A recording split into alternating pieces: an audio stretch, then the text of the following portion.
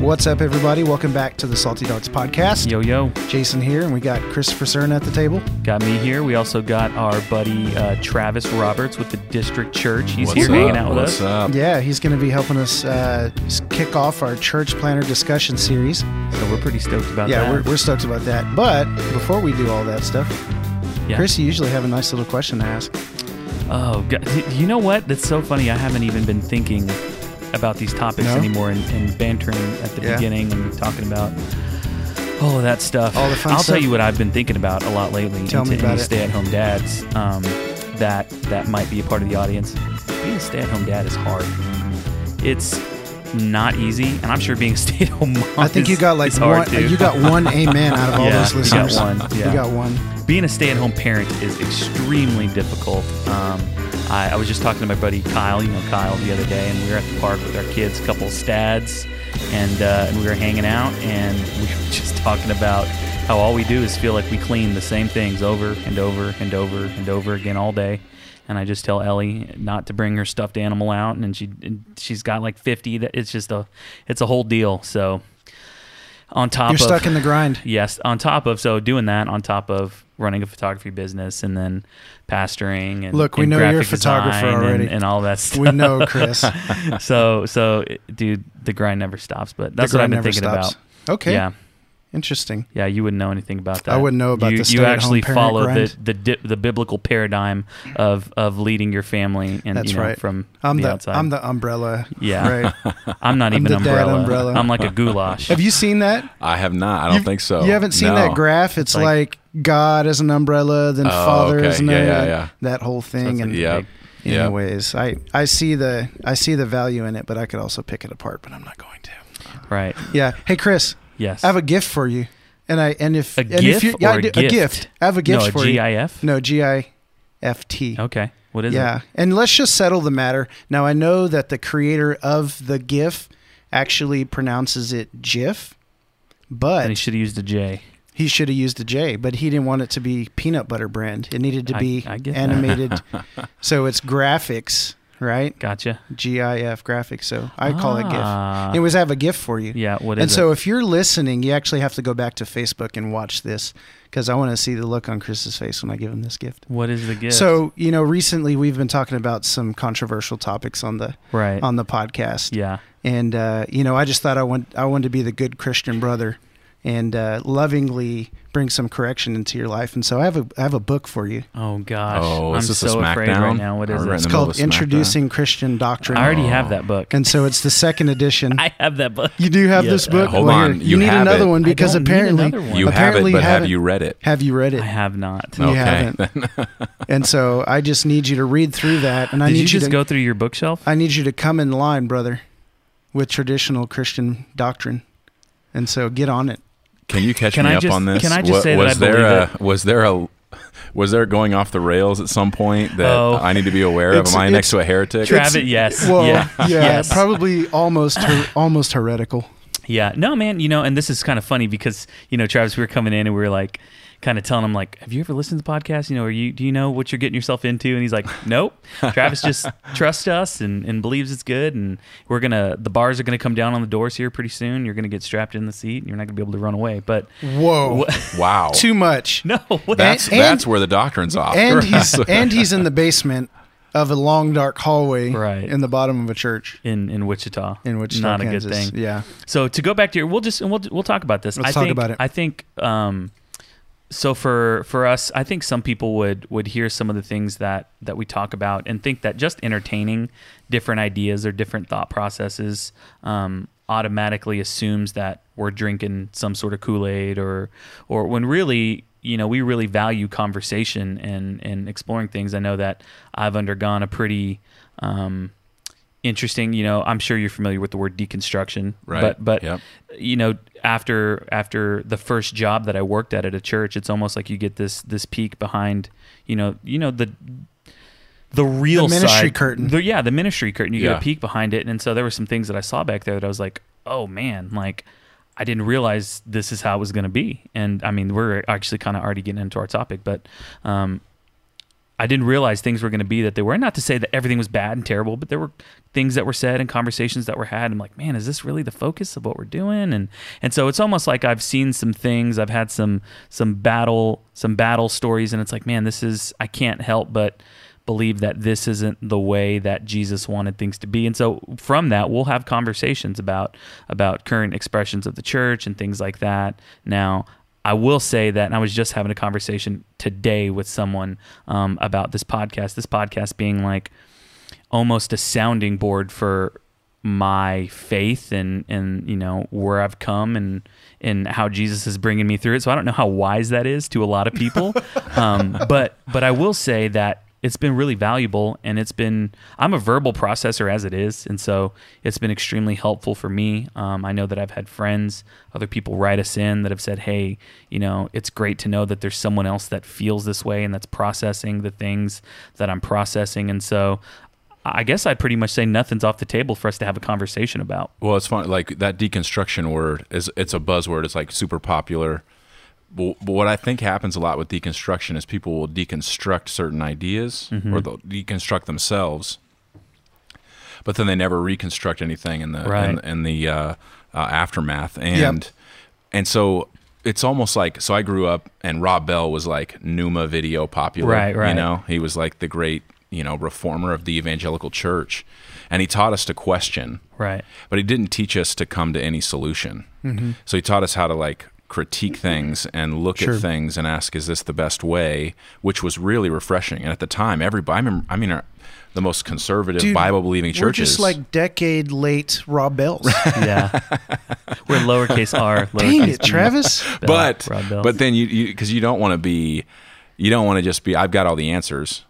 Yeah. Because we don't, Yeah. But you also don't want to land in the, I question everything all the time, and so follow me. Well, where am I going to follow you? Right, because you just ask questions, that kind of shit. And I think that's what everybody wants to be different, but I think that that's something that we really do try to implement into every episode. Is regardless of the topic that we challenge, whether we're talking about divorce or inerrancy or in one of 1,000 different topics, we want to bring some sort of action step and some sort of resolution. Well, we want to try to tie it up and not just leave people hanging. Like, it's always go talk to Jesus and see what he tells you. And that's almost always the answer. Seriously, that's almost always the answer. So that was just a joke. I was putting some books away earlier, and I found that Christian Doctrine book. I said, I'm going to give it to Chris. It's funny because I already have it. You do? Yeah. But you haven't read it. But he hadn't read it. I haven't read it. Michael Scott. Don't you know you just got to have a nice, pretty bookshelf with lots of books on it. Yeah, so deconstruction is a pretty popular topic, and we brought up the word kind of last episode. And we're kind of dancing around some. I actually don't like the word. Just a lot of negative connotations. Well, it's like the word Christian. It carries so much weight. But then now if you're a deconstructionist within Christianity, it has its own set of weight. Somebody will immediately go, "Oh, you're." Oh, because you get compartmentalized real quick. You're almost better to say like, "Man, I'm just on a journey right now with Jesus, and I'm praying through some stuff." I mean, and for the most part, that's the truth. Right. Yeah, like it's also like the hipster, but it's a Christian word. It's like it's not a secular word. It's not a word out in the world. It's a word that we use as Christians, like millennial Christians use it, and nobody else is really using that word. Like you don't walk in with a group of like mechanics and say, "Man, like I'm just deconstructing a lot right now." Like, what do you mean? I'm desecularizing. Yeah, I coined the term you guys heard on the Salty Nuts podcast. Desecularizing. So before we dive too far in, let's take a moment and we'll pass the salt. I thought you were going to say pray. We already prayed though. Hey, remember we did the Devo last time? We did. I dropped that Daily on you. Devo. Wow. And we actually do pray before our podcast. I don't know if people actually know. We are Christian. We do pray. We do love Jesus. But you know what's funny is like we always have to justify. Like I know I just said that, but I really do love Jesus, right? Like at some point we're just going to have to stop doing the things that we need to follow up with. Yeah. I really do love Jesus. Well, this week's salt ties in exactly to what we're talking to. So our last episode, we asked the question, is something missing? And basically, like, have you ever asked the question in a church service, in your faith, or whatever it is? Like, I've done the things, I've gone to the Bible studies, I've done the 101, I signed the paper, I volunteer, I give my 10%, and you feel like you're kind of in that place, like, man, something's missing, And so we kind of address some of that and our journey. Talk about a gray area, like kind of sometimes feeling like maybe you're in limbo with like, man, I know I'm on this journey with Jesus right now, and I'm just in a place to where I don't know what's next. I don't know what he's got for me next. So you're kind of like in this limbo space to where it's like, man, I don't know what God's going to do right now, but it's a little scary. Like I hope that I'm coming up to this next juncture of faith. Yeah. Right. So we actually got an email, and we're not going to read the entire email, but we want to give a shout out to a guy named Jared. And it's the first email we received in a couple of weeks, but it was really encouraging. And he took some time to really... It was a long one, man. Write some things out, and I appreciate it. Yeah, and long, when I say it was long, I don't mean that in a negative way. It was great to get someone's thoughts like that, Jared, you took the time to write all this out. We really appreciate it. Yeah, for sure. So let me just read the last part. I think he'll be fine with this because I'm not giving anything away. He just says, thank you so much for for addressing this issue. You can imagine how refreshing it was to hear this last episode based on what he said he was going through. Right. And he says, it is a growing issue that needs to be talked about. I feel like you guys were talking about my situation. Please continue to talk about this no matter how much flack you get for it. You don't know how exciting it is for me to know that there are people out there who can question these things, but still approach it from a biblical point of view and ultimately in grace and love. Keep up the good work. So that was super encouraging. Yeah. You sent that bad boy late. I think it was like 11. Yeah. I got it late. I got it like at 10 o'clock, and so I shot it over to you. So anyways, just know that we do appreciate the feedback, and we do take the time to read the emails. I could get better about taking the time to responding. It's been crazy lately, but I did shoot Jared a quick message and said, all you said was thanks. And you didn't even use a vowel. You just said THX. Yeah, right. Period. Like, you didn't even... I just responded K. That stuff drives me nuts, man. Gosh. Jared, I hope that the Lord will bless you with the rosiest of cheeks. You get those and you wear them with pride, brother. That's right. Wear that flattery. Wear that flattery. So, all right. Well, let's dive into the meat of the conversation. Yeah, I'm all about the meat. Let's do it. So, what are we talking? Let's talk a little bit, real quick, about our desire to actually do a church planting series. Yeah. Well, I think for us, I mean, everybody here at the table has church planting background experience, whether that was helping start one. Did you ever help start one, like at a volunteer level? No, you were always kind of like the guy. Yeah, the guy. Yeah. Mm-hmm. Well, but yeah, we've all had. So I'm a previous youth pastor. That was my first step into the church planting circle. You as a campus pastor, church planter, whatever. And then Travis is the main dude. Yeah. The main guy. So we all have this. Yeah, we all have this. The guy. We all had this passion, I think, for.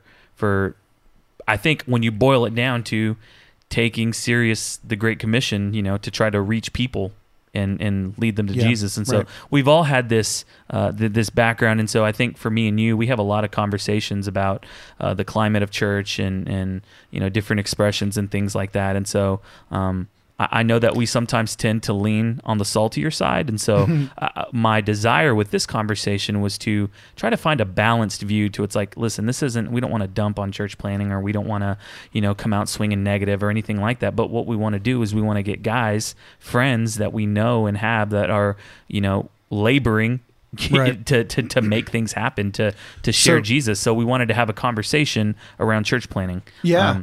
So we definitely want to try and tackle it from different areas or different viewpoints. Like, we want to talk to somebody who's going to start a church plant, or wanting to plant that hasn't launched. Somebody who's in it, which Travis, you bring that to the table today, and then somebody who has actually had to shut down a location or has quit the ministry or whatever, or passed on the church, they just stepped down, or they were like in that. it, now they're not, and kind of talk about that entire process, which I could bring a lot to the table on that, I think. But if I were to really be open and honest in some of that, no one cares about nobody cares about me. I do want to get some other viewpoints. But Travis, so do people call you Pastor Travis? Every now and then. PT? Pastor T? PT, yeah. Do they call you PT? No, they don't call me T. No, they need to. What about Mr. T? No, I'm not big enough. You're tall enough, bro. I'm not big enough. I'm not black enough. For Can we say that on the Salty Dogs? You can say whatever you want, brother. So, you guys don't know this. Maybe if you're watching,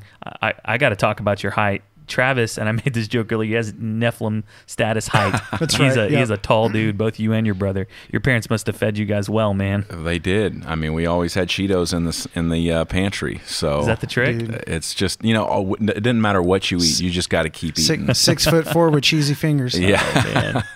There you That's go. awesome. So we got Pastor Travis. with the District Church, and so you can check out more about their church at thedistrictchurchwichita.com. I'm sure you can find them on Facebook and Instagram and all that fun stuff. And so tell us just a little bit about, real quick, your context. Tell us about the District Church, where you meet, and the community that you're in, and just kind of give us a State of the Union address. Like, what are you guys doing right now, and how are things going? And then after that, I want to dive into why or how you knew you were called to plant. Cool. So have at it, bro. So, good to have you. Thank you. Yeah, guys, thanks for having me on. Super looking forward to this. Sure. Obviously, when you're in the middle of it, it's a huge passion, and you think that you've got perspective on it and all that kind of stuff. But I'm excited just to have the conversation. So we started the District Church October 2017. We call it the District Church because we're in the Delano District. We have a heart to be a neighborhood church. We say in and for Delano all the time. We really mean that. What we mean by that is that we want to be in the neighborhood, but not just doing church in the neighborhood. We also want to be for the neighborhood of Delano. So the businesses, the new baseball stadium, all of the schools, neighbors, you name it. Like, if it's on the ground happening in Delano, we just want to be a part of it. We don't want to necessarily run it. We don't want to be the creators of anything. We just want to say, hey, we'd love to come and be a part of, any kind of party that's going on, any kind of hangout that's going on, anything the schools need. So that's been our heart from day one. My brother and I started it together, Brady, and we decided that if we were really going to live out in and for Delano, we needed to move into the neighborhood. And so I live about a block south of where we meet for church. You mean you didn't go to like Augusta or Actually, the church planning organization I work with, Stadia, amazing organization, but a lot of their motto would be go to neighborhoods that are growing quickly. Right. Larger populations, and find people that are just like you and go and just plant yourself there. But in our heart of hearts, we wanted to go to a place where you could drive through and not even say a word and just say, this is why we need a church here. And so when we were moving in, we had churches closing down in the neighborhood. And so we more related to like a Nehemiah who like looked over the wall that surrounded Jerusalem, and it was all broken down. And we said, this is where we want to lay our lives. Yeah. And so that was kind of our heart for going into Delano. Was we saw a lot of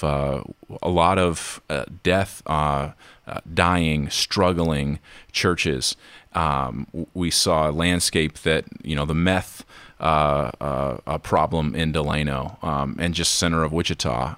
You've got so we're on the ground and just understand the needs of Delano big time. Like, we mentor a lot in the schools. So Franklin Elementary, West High, Hamilton Middle School, Allison Magnet. We just believe strongly in being a presence for our teachers, for our principals, for our students. And we have in Delano a higher single parent population in the homes, higher renter population, so transient community. But we didn't want to come in and be like, hey, we're here to like the saviors. Yeah. That's not our heart. Our heart was like, we want to do everything with you. So go to school with you, go to the same gym you'd go to the same restaurant. Delano's a food desert, so there's not a grocery store in the neighborhood. But lots of places to eat out. Lots of places to eat out, and they're because they're local, they're a little bit more expensive, and so a lot of the local neighborhood actually doesn't eat in Delano. They go to Brahms, they go to McDonald's, but they don't go to the Monarch. They don't go down and get dessert. Picasso, any of those places. Yeah. Which is super interesting because Delano, for those of you guys that are aren't in our city, it's a pretty trendy place. Like when you get past Seneca, and then it's kind of like some of a lot of the revitalization is kind of not really pushing past that, but there's a really trendy part of the city. What do they call? What's gentrification? Is that what it's called? Gentrification, yeah. When a vibrant part of the city kind of moves into a lower income area, it tends to force that lower income even further out because they can't afford rent prices. The cost of living goes way up. Do you feel like that's true of Delano? Yeah, I think it is, but I think in the next 5 years you'll see it happen more and more because landlords are going to spike rent. Because they can. Especially with that stadium going up. Yeah. Well, and then you see there's even a whole, side of the street right next to the stadium where the city's asking a lot of its residents just, hey, we just need you to move because we want to take that and make it parking. Right. That's gentrification. That's Sure. And so there's problems coming on that end. And you already have like West High. It has the highest truancy rate in all of Wichita. So kids just Wow. don't go Not know that. to school, right? And it's like right across the freeway. Yeah, And it's crazy. It's Yeah. right there. It's kind of like you almost drive by and you kind of forget like West High is right there. It's just south of Yeah. downtown. Yeah. It's right there. It's really in Yeah. the heart of everything. But Mm-hmm. it's got a high truancy rate, highest, like I said, in USD 259. So when we heard things like that, we were like, a good leader solves problems, and I think good churches do the same. Mm-hmm. I think that's what our whole goal was a neighborhood church. We didn't want to, when we say neighborhood church, we don't mean like we're just in the neighborhood and we just, you can walk here. What we mean Yeah. is like we want to know what's going on in that neighborhood. Sure. Yeah. And we always want to have our ear to the ground so that if Right. anybody's like, we're trying to bring solutions to Delano, we want to be a part of the conversation Right. and work with everyone else to make it happen. Yeah, I would say that when we were up in the north side of Wichita, we kind of took that approach, and we were that way, for sure. Like more of a neighborhood church than anything, and so, yeah. Talk to me about Chris. Did you have something? Nope. Okay, I want to know the story, man. Tell me how, because Christopher and I, we were gonna have I call him Christopher, Chris. We were gonna have a conversation at one point about the idea of calling. Because a lot of people say, "Oh, I feel called to this. I feel called to that. I feel called to this," and it's kind of a buzzword. It's it's the green light we get. Like I really feel called. Like I have to go do this. And I believe there's a lot of sincerity behind that. But anyways, I want to know, like, how do you know that you were called to start a new church? Like, give me that story. I mean, that's a long story, but when I first got married, I've been married 8 years. Okay. My wife sat down. I was a youth pastor at the time, and about 2 months before I get married, she's like, "Hey, I don't want to be a youth pastor's wife. I want I to was be a like- church I was planter's like- wife. I was like, cool. We're still getting married because I'm a youth pastor, Yeah. But that night we prayed about, God, I think something's different for us in the future. And so about 6 months into being married, I was working at Riverlawn Christian Church at the time. Huge shout out to Riverlawn. And they actually knew of our heart to go and potentially plant with a group of friends of ours in Nagoya, Japan. And so they even helped us get over there to interview with this team. But at the same time, Riverlawn was kind of offering in this discipleship role. And for us, the timing was discipleship role. That's what we were ready for. Yeah. And we were like 5 or 6 months into being married. We weren't ready for that huge of a jump. And so that was our first taste of church planting. Though we went over to Japan and we saw everybody who, like, I think it's 99.5% of people not Christian. Yeah. I mean, you're talking no one that they hardly know are Christian people. And so everywhere they went when they went to the post office, when they went to the grocery store, when they went to a ball game, it's like on mission all the time. Like they're leaving their seats to go grab popcorn, and they're like, let's pray that we run into somebody that we could start a conversation with. And I felt like I'm kind of a quiet Christian. Like I like to go into church and like even be somewhat quiet so that not a lot of people will come up and talk or ask Right. questions. And it just convicted me, like, man, these people live so intentionally. So I So literally, differently, I went home and like, and even made a little painting that said "Live like a church planter," just because I was so convicted, and hung up on our living room wall. Yeah. But with full intentions, just to being a discipleship pastor and living more intentionally. So we kind of do that, and then 3 or 4 years later, we're like, man, we really continue to feel called. And the church where I was working said, "Hey, are you still feeling that?" And I said, "Yeah, I think we are." And they came behind us and said, "Let's go through the process of sending us to an assessment." So we went to Vegas for our assessment, which is kind of funny, They basically are like, all right, let's see if they sin. Yeah. That's the Pretty assessment. much. They really for about a week, they're just pulling back your history, your All the past, layers. all the layers. They're seeing, they're pulling back your character, but they're also testing your skill. So if you're a crappy preacher, they're gonna tell you, and they're gonna tell you things, ways to work on it. And at the end of that week, it's this real big, heavy, like you're about to meet with people, and they're gonna tell you whether they affirm you, and say, hey, go right now. They give you the yellow light, which is like, we think you should go, but you need a little bit of training, or no, you should never church plant, So we got the yellow light because we were like, we think that you're a church planter, but we think that you've never been in any church plant circles. I didn't grow up around a church plant. I didn't know what that was until college. Yeah. I started to get the passion for it after getting married, Were you encouraged or discouraged by that process?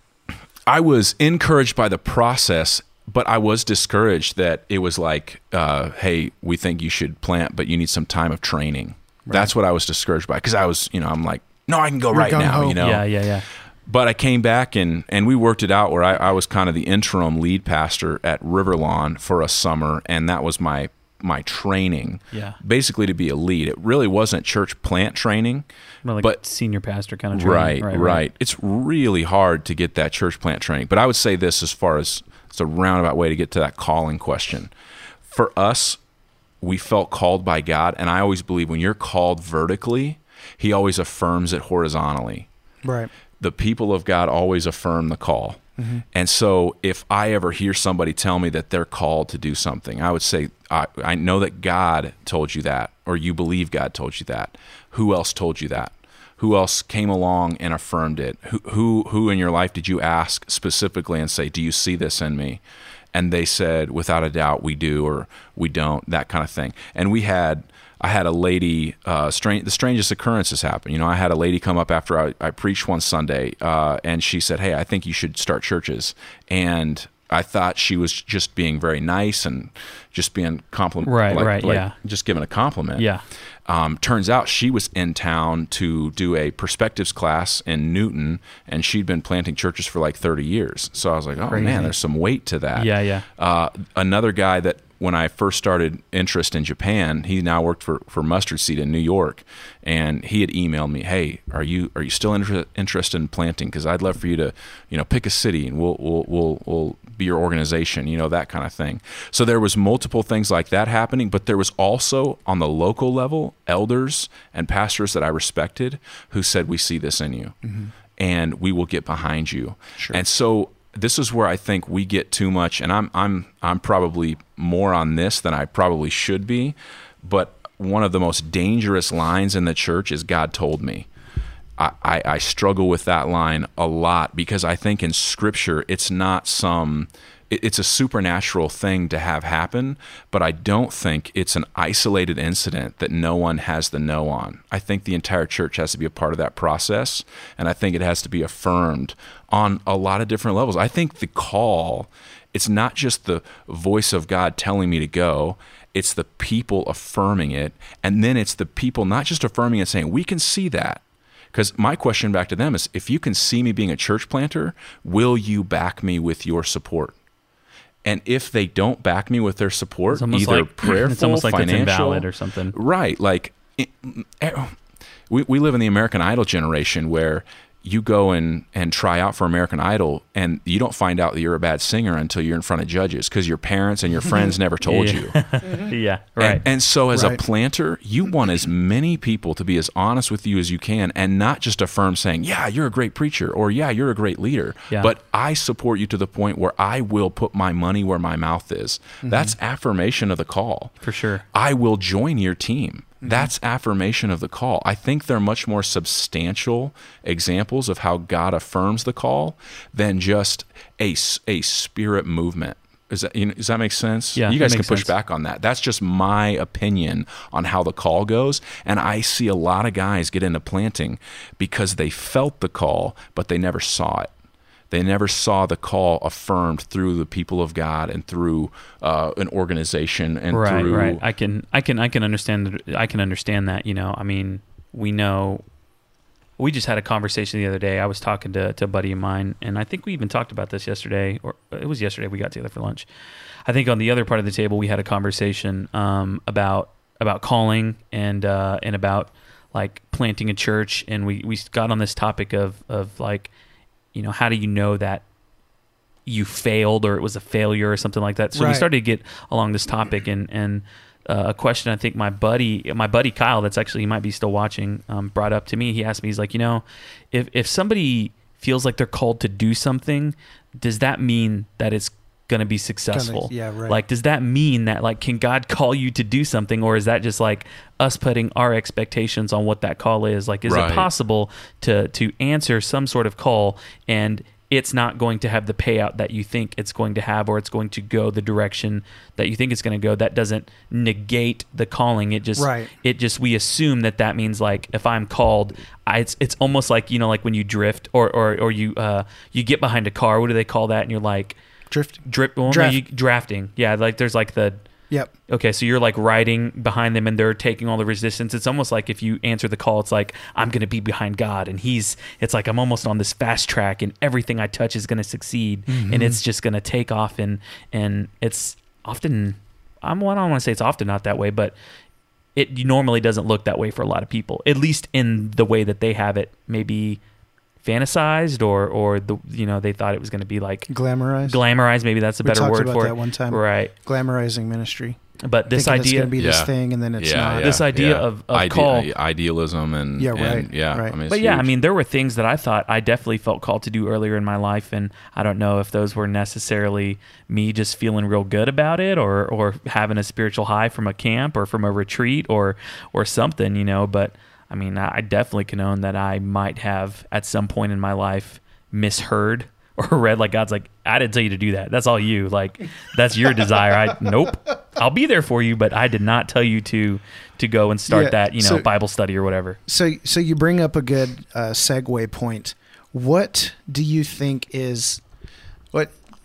Maybe don't make a statement that is going to be a blanket statement, but for you, and maybe the Lord has revealed this to you or those around you, whatever conversation you have, what is your idea of a successful church plant? Like, you look at the district church and you are saying, man, you know what? I feel like we're having some success right now. Like, what does that look like? The word I use for success, and I think it's a kingdom mindset for success, is faithfulness. Okay, good. Faithfulness is the benchmark for success, and faithfulness doesn't always look like what the world would deem successful. Okay. Yep.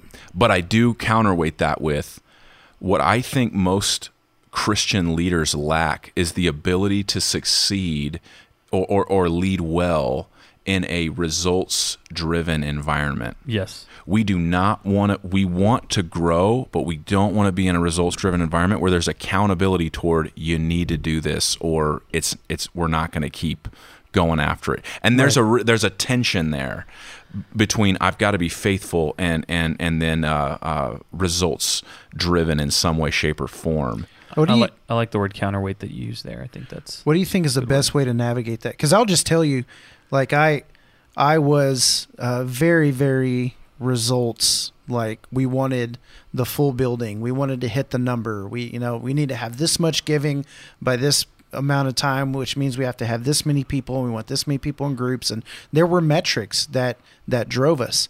But again, we shut down a location. In our last Sunday, we had 138 people in the building. So, like, you know, that's where I come from. So I know that life. And so what the Lord taught me after that situation was exactly what you said. Yeah. Is that I measure it as faithfulness, right? Ezekiel, he was given a mandate by God to go and speak to a stubborn people. And he was successful in living out what the Lord called him to do. And he was actually successful in not reaching the people with the message the way that God told him that he would reach them, right? Right. So that expectation of success in that instance, it fails every time, because God wasn't saying you're going to go preach to 1 million stubborn, hard-hearted people and they're going to repent. Well, we live in a culture right now where there's one measure of success that's visible to the eye and the common churchgoer, and that is, are you big?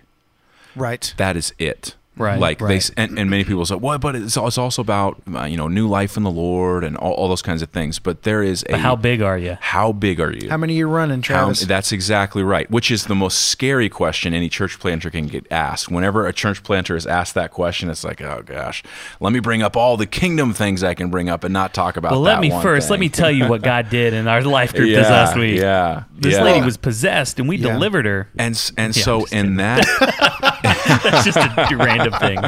But in that culture, it's we really hard. defeated Legion in group last week. It's really hard to be faithful to your original mission when that's the common metric. And so there has to be this over communication of our vision, our value, what we really and not even. So I love, like, church planters are guys who they call themselves visionaries, but visionaries are few and far between. Church planters are just people who are the vision. They're literally right? the carriers. Now, of the yeah, if so Elon Musk started a church, I'd be like, that guy's a visionary. Right. I mean, those kind of guys. I mean, and it's not that we can't, but most of us are just kind of picking up the scraps of other people's table and trying to do our best with moving it forward as creatively as we can. Right. That doesn't make us visionaries. Sure. It could make us faithful, right? And so I think that's the big thing for me, is that I'm called to be faithful. And so in our context, for us to be successful, it's butts and bucks. We have to be answering the community's problems. Right. We have to be at the table for those kinds of things. So our community relationships have to be killer. We have to preach the truth in order to edify and grow our people at the same time, and that those two things actually correlate. Right. That the people who are growing understand and realize the greater need for the community, and that those two things are marrying. I'm hitting this thing that's all very the fine. time. Yep. Go ahead. You go. I totally lost my thought when you interrupted me. Sorry. You're fine. I was going back to this idea of faithfulness. So I am of the belief or the thought process. So what happened for me is, like, when we shut that whole thing down, we pretty quickly felt the Lord tell us. Now, the phrase that was given to my wife, and then I was like, of course, and then everybody around us was just like, yeah, that's exactly what needs to happen, was we ended up kind of relaunching, rebranding, kind of with the people that called themselves our friends and spiritual family. And so then we started The Source.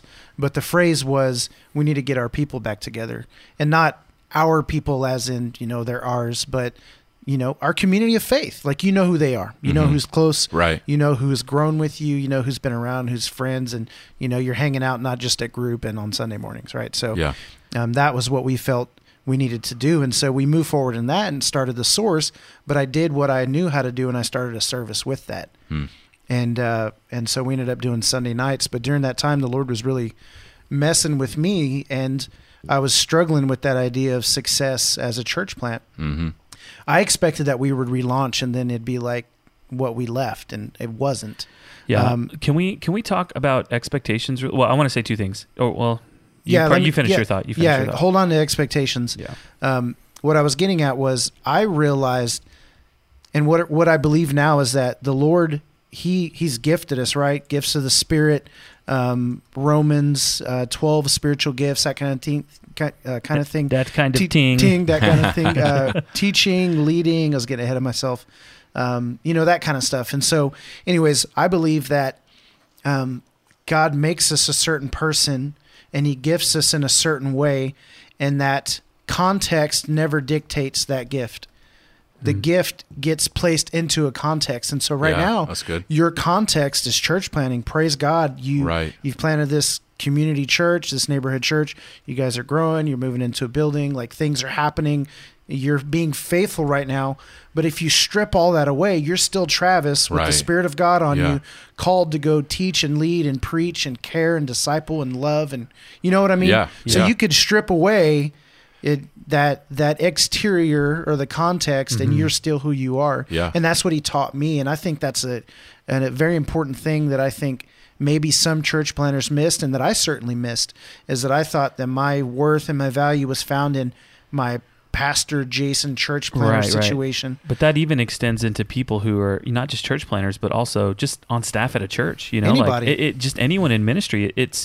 There's this like holy, I don't know what to call it, like almost this holy chip that can come on our shoulders when we answer the call of ministry. Because here's why we've talked about this, because it's anytime you're dealing with like eternity and like where someone's gonna, it's the most important thing. Like it, and so it's easy to then like just put all your chips in on that. And I know, man, so many pastors, I myself at several points in being in ministry have gotten caught up in identity and, losing myself and becoming about what I'm doing for God and all of that stuff and letting that drift. And I think there's always this gravitational pull that's like pulling you towards that.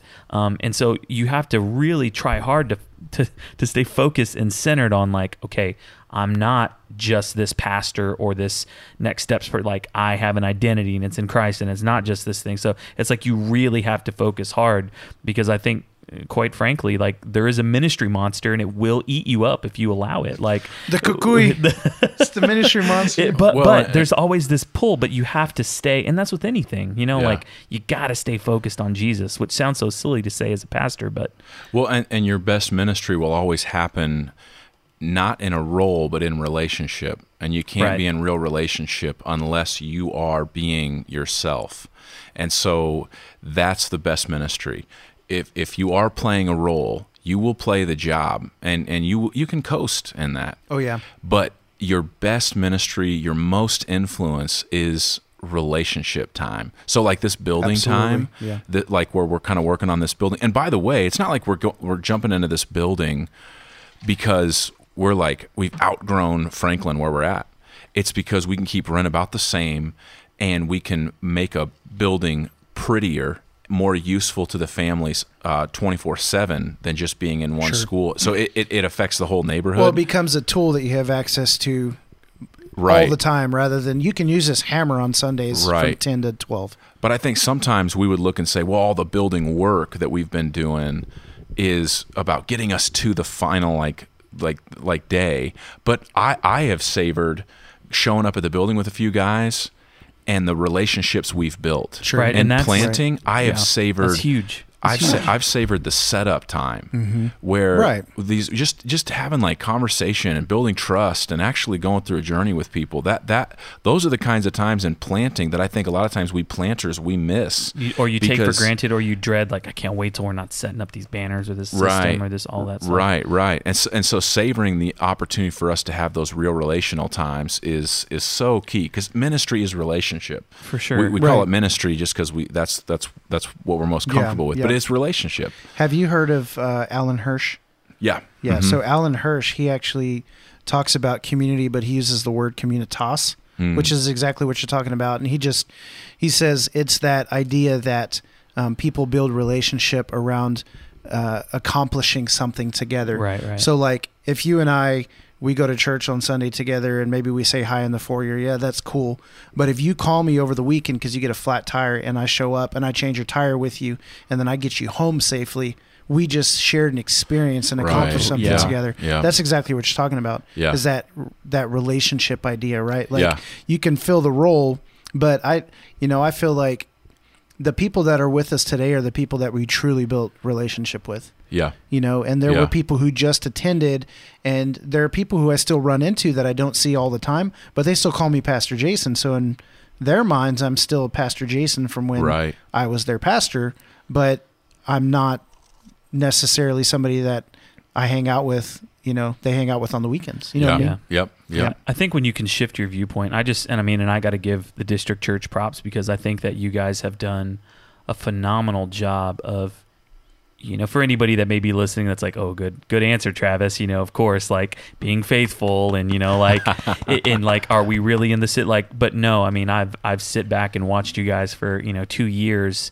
live this out, be in and for your part of town, your community. And it's the real deal. It's real stuff. And so I think that the success that you guys have had, air quotes, like the people that God has brought into your community and under, your pastorship, you leveraging those moments, the setup and tear down, the working in the building, all that stuff, instead of just accomplishing a task, realizing like, no, discipleship happens in the thousands of little moments that we have with one another. It can happen other ways too, but it can also be utilized when you're swinging a hammer or putting up insulation or doing all of these other things. Well, let me say this about the success word too, on a kind of a different angle. When it comes to planting, here's just an observation, and I don't know if it's a Wichita thing or if it's a national thing, but I think we force planters to be so terrified of success because the plans that they come up with are not good plans. I think there are many planters who have bad plans. And sometimes what I've seen is they're forced into bad plans because they're forced into very small runways to do something incredibly hard. I always look at church planting as like, that is the hardest thing to do in ministry. I even have guys who are in business who are like, dude, I started my own company. Like, I started 4 companies and they're all doing well. How do you start a church? Right. Like, how do you get that thing going? Mm-hmm. It's so hard, but it seems like what we've done is we've taken the hardest thing to do and we've said, we'll give you 3 years to do it. Mm-hmm. We'll let you talk to a few people to help you do it. Right. And we want to see results immediately. Yeah. And we'll give you this much money to do it, but you have to be self-sustaining after year 2. Right. And so what I think that is that's not a kickback to the church to say, hey, church, you're really messing up. I think it's a kickback to the planters to say, go back and build relationships and get a church, get 2, get 3 that really back you and go into them and talk about, I'm in this for the long haul, but we need a long runway. We don't need 1, 2, or 3 year plans. We need 5, 6, and 7 year plans. Right, yeah. Because the failure rate for planting right now is year 5, 6, and 7. Oh, wow. That's where we're seeing a lot of because these plants are getting up. Even there's some of them are seeing some success. They'll bob along, but that mode in the life of the church where they're close to that maybe that 200 number. Or it's fewer people, but they've got substantial giving. Yeah. When that church planting honeymoon season kind of wears off, the people that were with them from the start end up going back to existing churches because it feels more church-like to them. Instead of sticking with the mission. And so there has to be, I think, a partnership between the planter and existing churches to say, we are going to be a part of this. If the existing church is not a part of church planting in Wichita, then it's going to continue to be whatever you want to call it, a graveyard. It's going to be tough ground to tread. Would you refer to Wichita as maybe taking on an identity of a graveyard for church planting? Maybe not but do you think it's a phrase that someone could use to accurately describe it? Maybe not an identity. Yeah, but I think that it could be, but I think that in any city you go in, you're going to find a community of people that think that city is a graveyard for church planting because church planting is just hard. Now, I do think, so I had one of the guys on our management, Alex Gilpin. He was in Wichita for quite a while, but he's planted a church up on the north side of Kansas City. And he told me at Exponential one year, we're sitting in these pews, and he just said, man, because he knew that we were kind of getting the itch. Yeah. And he said, just FYI, Wichita's about 10 years behind Kansas City. Because Kansas City, like, you go up there and there's church planters, they're all over the place. Right. A lot of great organizations, a lot of great churches are backing them. A lot of community, all that kind of stuff. Yeah. And so he said, but Wichita is 10, 15 years behind because Wichita hasn't bought into the research that suggests that church planting is the best way to reach people far from God. Yeah, right. And just across the board, we've not bought into that. Right now, Wichita has bought into other forms of, spiritual conversation and spiritual activity instead of, church planting is the thing we need, right? And so how let to me ask process you, that. Let me ask you a question based on this then. So when you're saying church planting, tell me how that's different from just starting a service. So we said this, one of the first things we said with our launch team. And again, we had a long runway. Like, I love church planting is so hard. Yeah. And we had as many tools as you could have to do it well, to do it right. Yeah. And that's from Riverlawn, right? That's from them saying, so you had that's from them resourcing us and giving us autonomy. Yeah. which is what I'm finding out is crazy. I mean, they're right? basically giving you rep. Like, they're giving you their street cred. Like, we believe in them. Absolutely. Like, Right. we trust them. We support them. All of that. But they also didn't like lord anything over us. Yeah. Like there was no, hey, I see you guys doing this on social media, and we don't want Right. that to represent us, Right, or right. Yeah. you know, over here, like Well- they just kind of Yeah. let us have that autonomy. That's huge, because I think if you've got a leader who's got a team and is resourced, and you say, I am encouraging you to go do this, Right. man, that sparks creativity, that sparks passion, that sparks security, which you need a little bit. Like planters are a little crazy. Like you got to Right. be you got to have some risk in Right. you to do it, Right. no matter what. So- but you got to have that backing. So there are So- plenty so of many questions I wanna there are ask. plenty of church services happening on Sunday mornings. Oh, right. Let me say Right. this.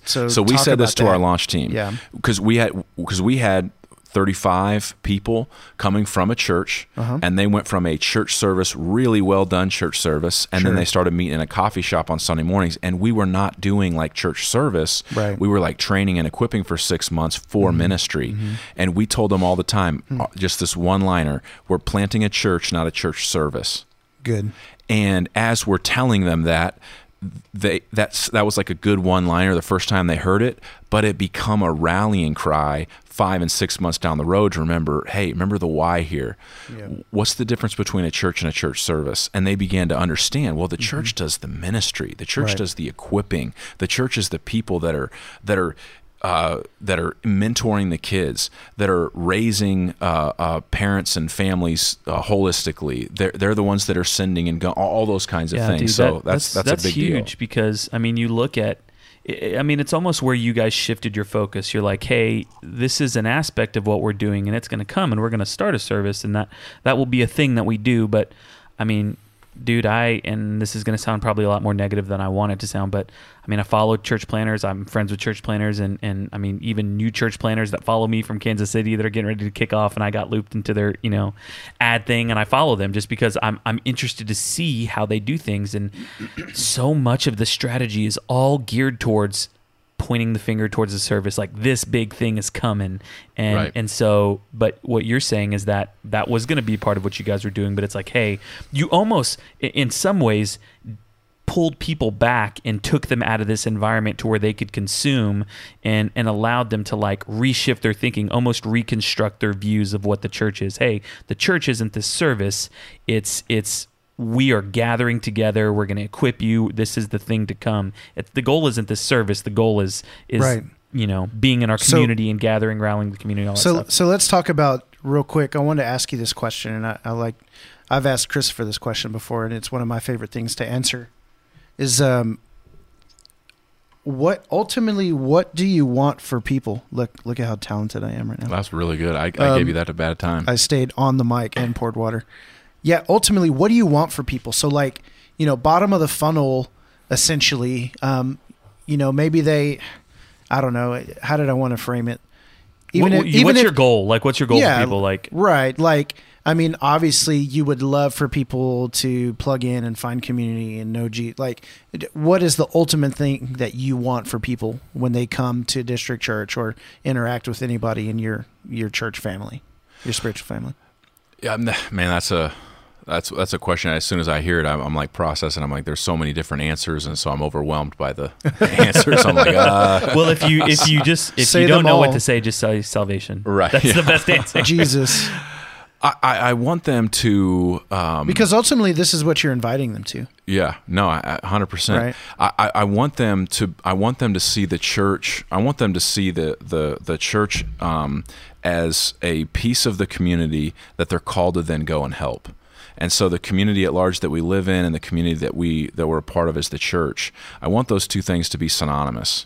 Mm-hmm. And I want there to be. I always want people to.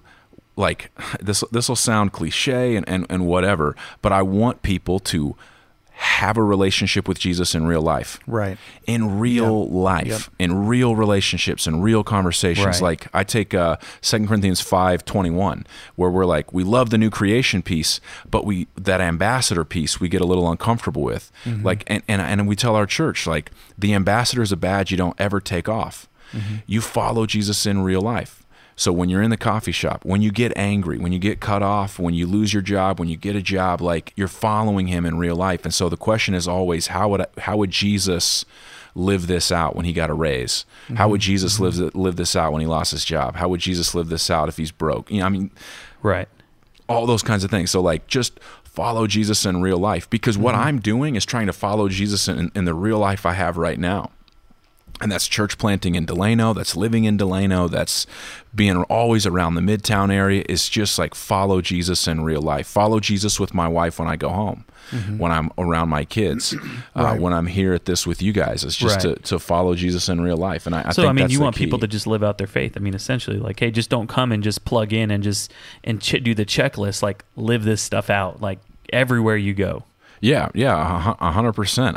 I think that's key, and that'd be my desire, is that you'd walk into a group of people that are following Jesus in real life, and not the like ethereal following Jesus in my heart. Right. Like, following Jesus, I think, is a very you see it. There's fruit. You see it by people showing up to the service, and we don't over prioritize our service, but we do prioritize it.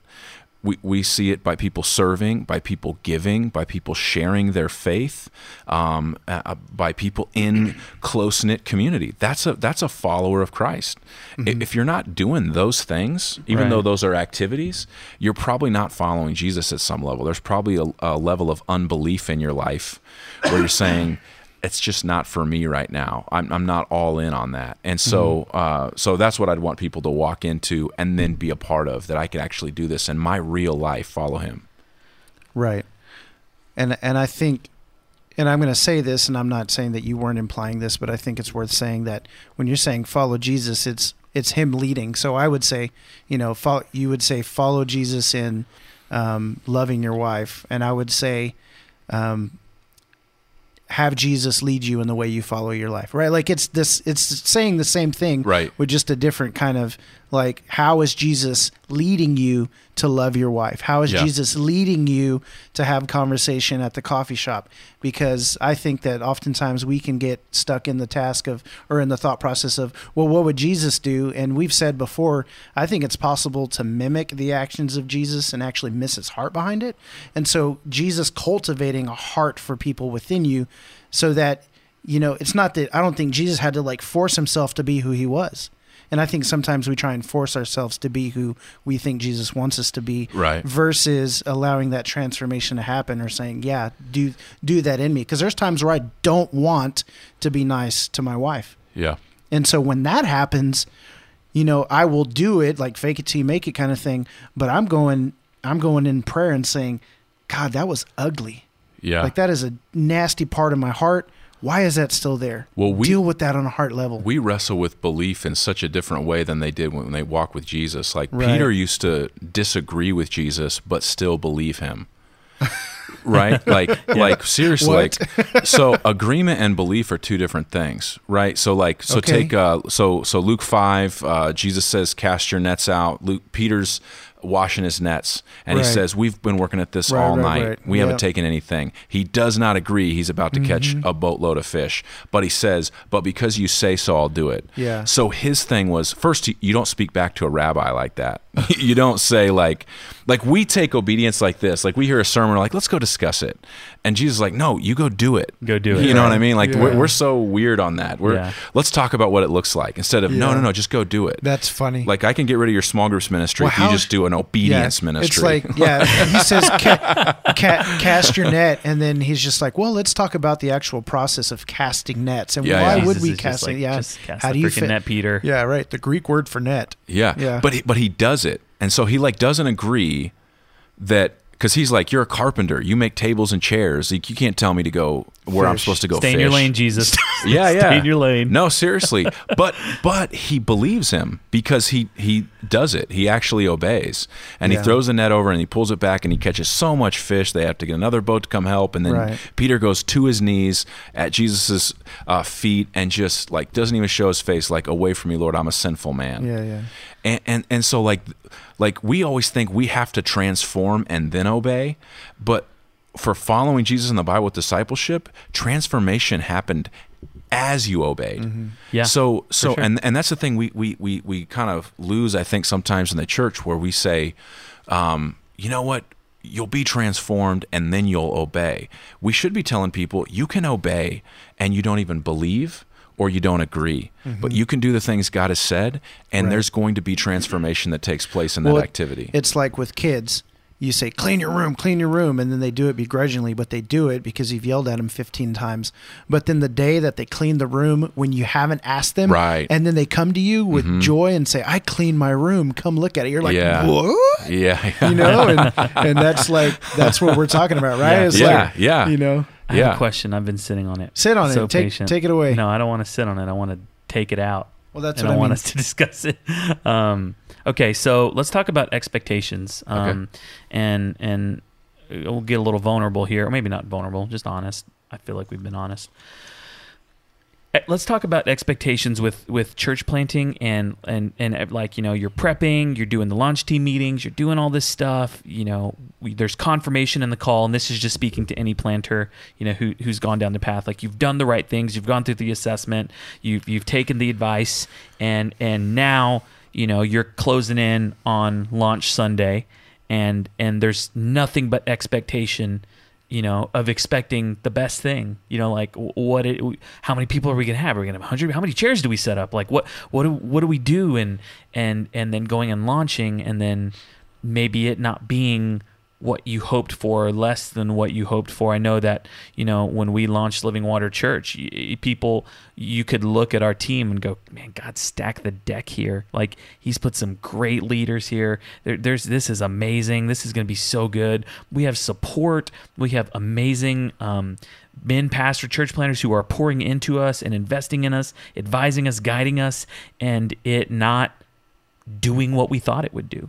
I mean, and I'll just be super honest, we thought we'd at least have 100 people, like, at opening Sunday. Like, that didn't happen, and we didn't trend upwards the way that we wanted, or that we expected to, not even the way that we wanted to. And so, how, as a church planner, number one, I want to ask you, what kind of expectations did you have, if any, for when the district church launched? Like, and then how did those expectations contrast reality, or were they met, or were they the same thing? So remember that part. So what were our expectations? Because because as you're talking, like, I love that part about church planting, even though it's one of the crappiest parts. Yeah.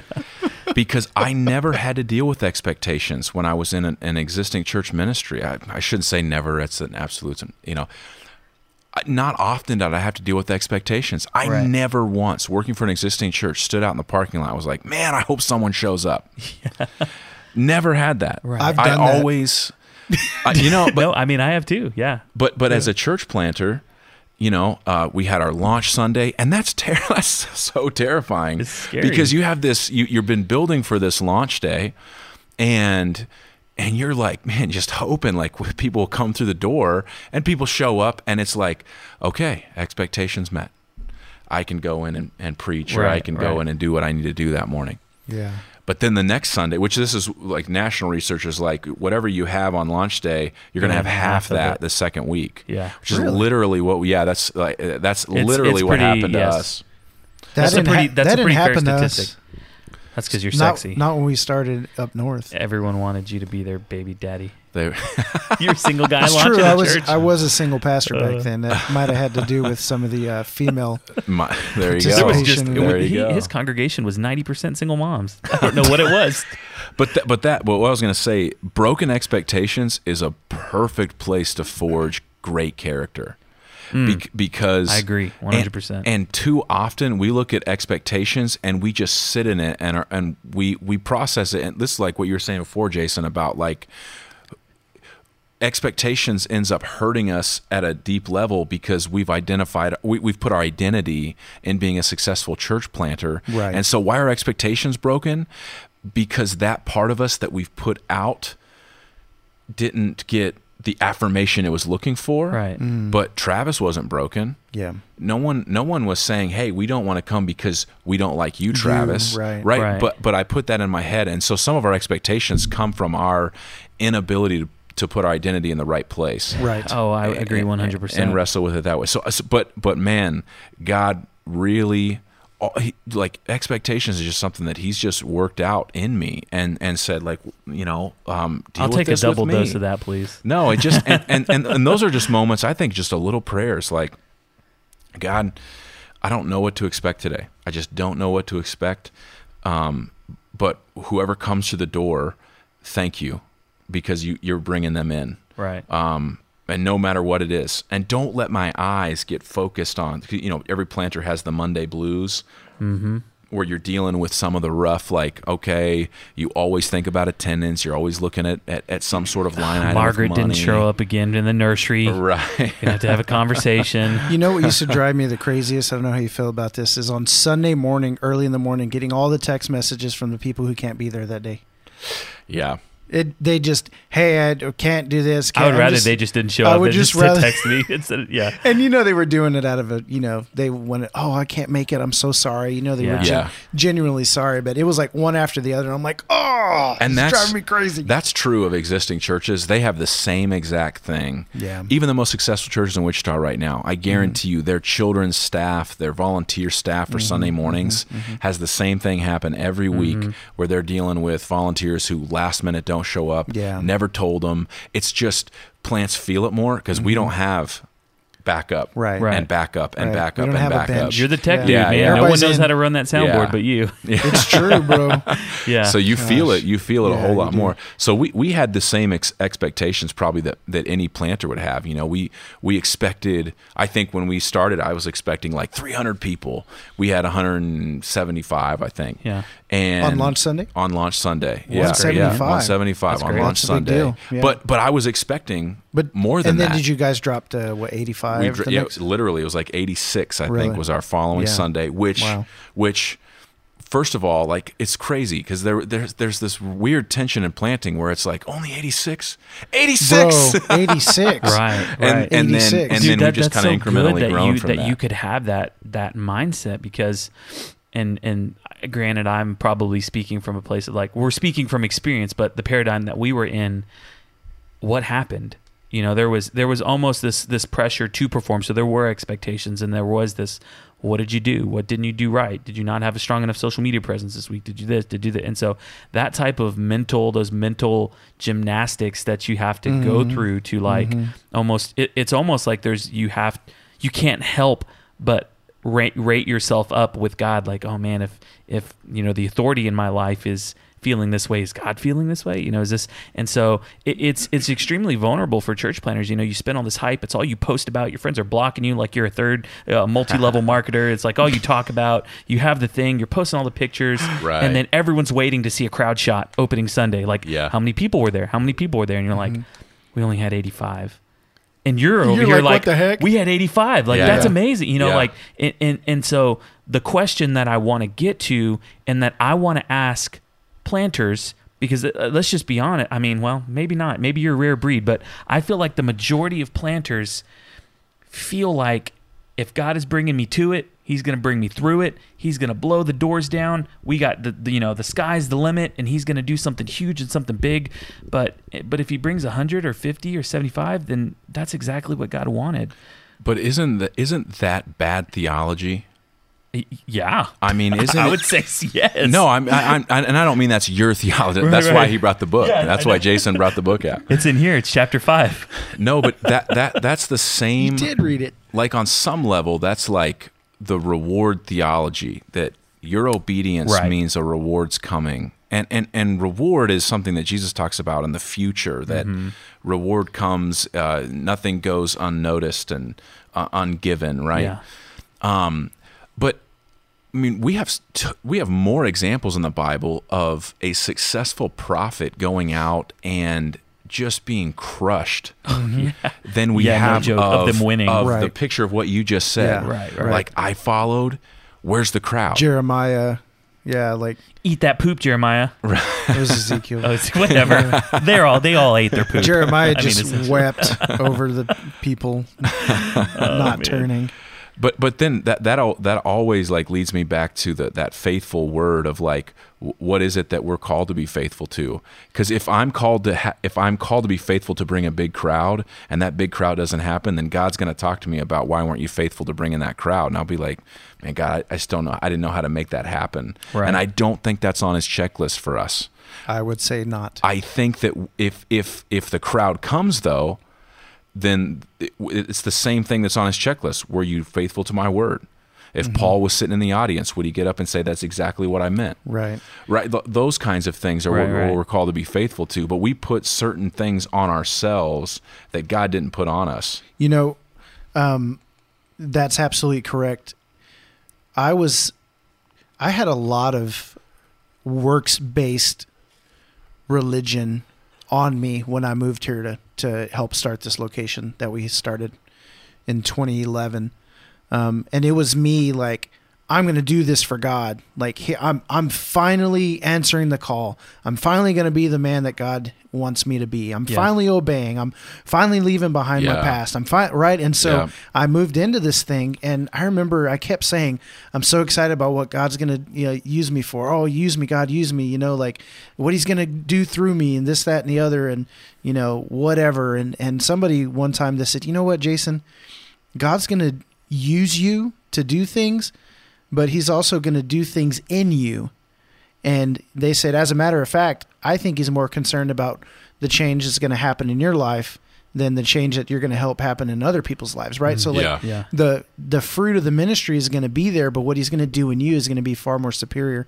And I will absolutely say that He used this entire journey to do something in me, and I wouldn't be here who I am in Him and trust Him and love Him and know Him on a deeper level. I don't think had I not gone through that, but He's so sovereign, He's so powerful that He uses a works mentality, like jacked up, with relationship with God kind of like He can use that still. He's like, I'm going to use you. I'm going to throw you down. Right. And you are going to teach and preach and speak truth and introduce people to Jesus and all that stuff. But I'm also going to change all that crap that's going on in you at the same time. Yeah. And so I've come out of that entire experience, right? It's that crushing, or what'd you say? You made like a tweetable statement about the broken expectations being a great place to build character. Yeah. Right. Yeah, absolutely. And so that's what the Lord was doing in me. He was taking me through all this stuff. But really the work that was happening in me, I believe, was more profound than anything. Yeah. Right. Yeah. And sometimes I think that's the process of idols being revealed. Hardly ever do I give up an idol. I think idols are always revealed in my life. And so when that crowd doesn't come, and the expectation's just down, what's being uncovered is that I had an idol, right? Yeah. So that's good, man. I wouldn't have ever laid, I want a big crowd on the altar, because I would think that's what God wants me to do. Yeah. Right. But instead of like it really being for God, it was more for me. And so then when it doesn't come, I'm like, oh man, that was in the wrong place. It's not that was a bad thing, but I made it the ultimate thing. Like Kierkegaard says, 100%. Sin is not the doing of bad things; it's the making of good things into ultimate things, right? And that is true for me. Good. I can take any the creation that God made, and I made it it's Romans 1, right? I made it the created, exactly. Yeah. And so I think that has to do with like our expectations and God wanting to root out and again, he's driving home holiness. He wants to see us be holy. And that's a punishing blow for the lay member in your church and the things they're going through, and it's a punishing blow for the pastor who's faithfully following and serving, but there can be a greater weight to that in what we experience and feel. Yeah, man, I agree with all that. There's a lot of wisdom you two dishing out, serving up right there. The question that I keep thinking, or that I want to ask planters, I mean, especially that come into our city, and people that step into our circle, and not out of a place of like judgment, literally at a place of like caring, like, hey, do you have expectations? And if they're not met, how are you going to react to that? If you do all of these things, and at year 2, you guys have only 175 people launched with, we'll go 250, and then you drop back down, and you guys have got back up to. Is that going to be seen as a failure?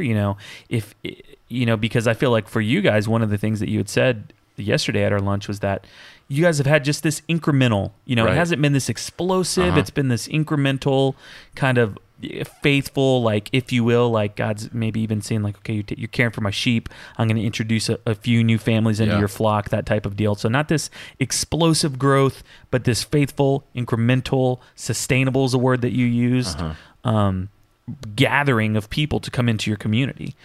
So the question that I want to ask, planters is Are you okay with leaving your ego at the door, your expectations at the door, and being okay with whatever God does? Because I've seen staffs, volunteer leads, pastors' wives be crushed under the expectations of the head person because they're not being met, and they have their agenda and their holy wars, if you will, that they're fighting out there, leaving a wake of bodies and people in broken faith behind. And it's sad when that happens, but it's way more common than we would hope that it would be. But you're 100% right. But I think what's difficult in that, you can't have a church planter leave their ego or expectations at the door because they haven't had them yet.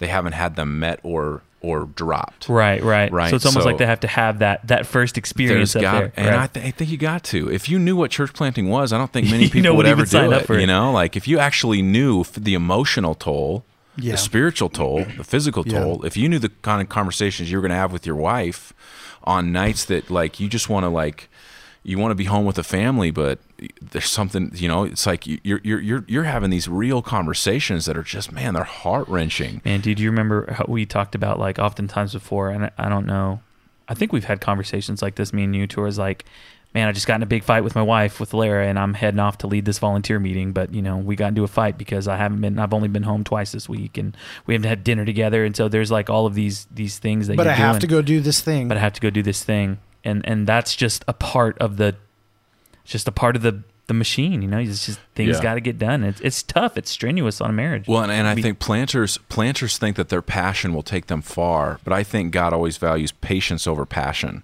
Perseverance, yeah. I think he's like a God who says, man, I want you to be patient. Your passion is great, but Jesus wasn't a huge fan of zealousness.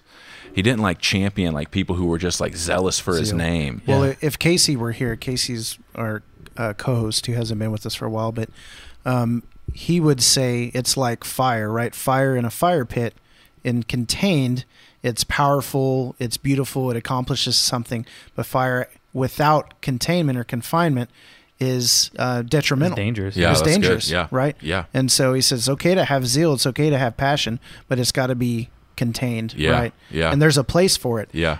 Start the fire there. Burn there, right? Yep. You take that away and it can get crazy. For sure. Yep. Absolutely. I wanted to ask a question. I don't know that I want to go that route. Nope, I'm going to defer. I'm not going to ask that question. I want to know what the question was. Nope. Okay. So I'm not going to ask that question, but I did want to ask you the question, and I told you I was going to ask you this beforehand. So we're talking about expectations. We're talking about not feeling the success, that kind of stuff. Yeah. And so we've seen quite a few church plants shut down in Wichita for different reasons. Under what circumstance do you think you would ever shut the doors of District Church? And you can actually choose to not answer this question, but I feel like a lot of guys don't know the answer to that question when they plant, because they don't, in their minds, think that it boils down to expectation. God called me to this. We're going to have to grow. I don't think he called me to plant just to shut it down in 3 years. Nobody would say that. Yeah. You know what I mean? Yep. And absolutely. 100%. Yeah. So either answer how or why you would shut it down, or why maybe you think church plants are closing.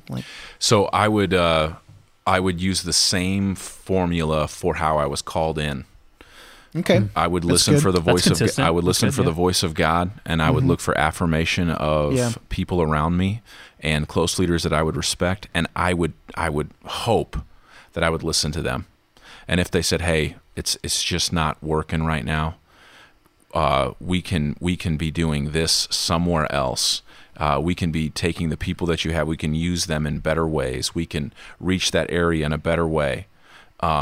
then close the doors at that level, and which helps me because it takes the weight off my back. This isn't my thing, right? And I think this is the other thing that planters have to get with, like.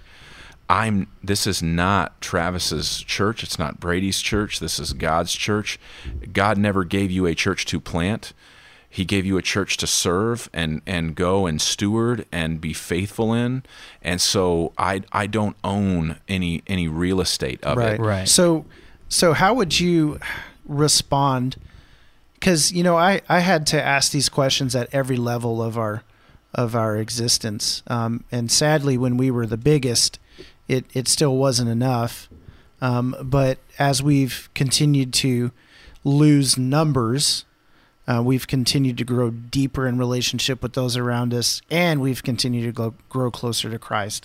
And I believe we've been faithful, and we've started new ministries, the podcast, like there's multiple podcasts, there's online presence and classes and that kind of thing that have been birthed out of what we're doing. Right. So it's not really a come into our room and be a part of this thing that we're trying to grow, but really equipping people to do the ministry that God's called them to do. So that has continued to happen.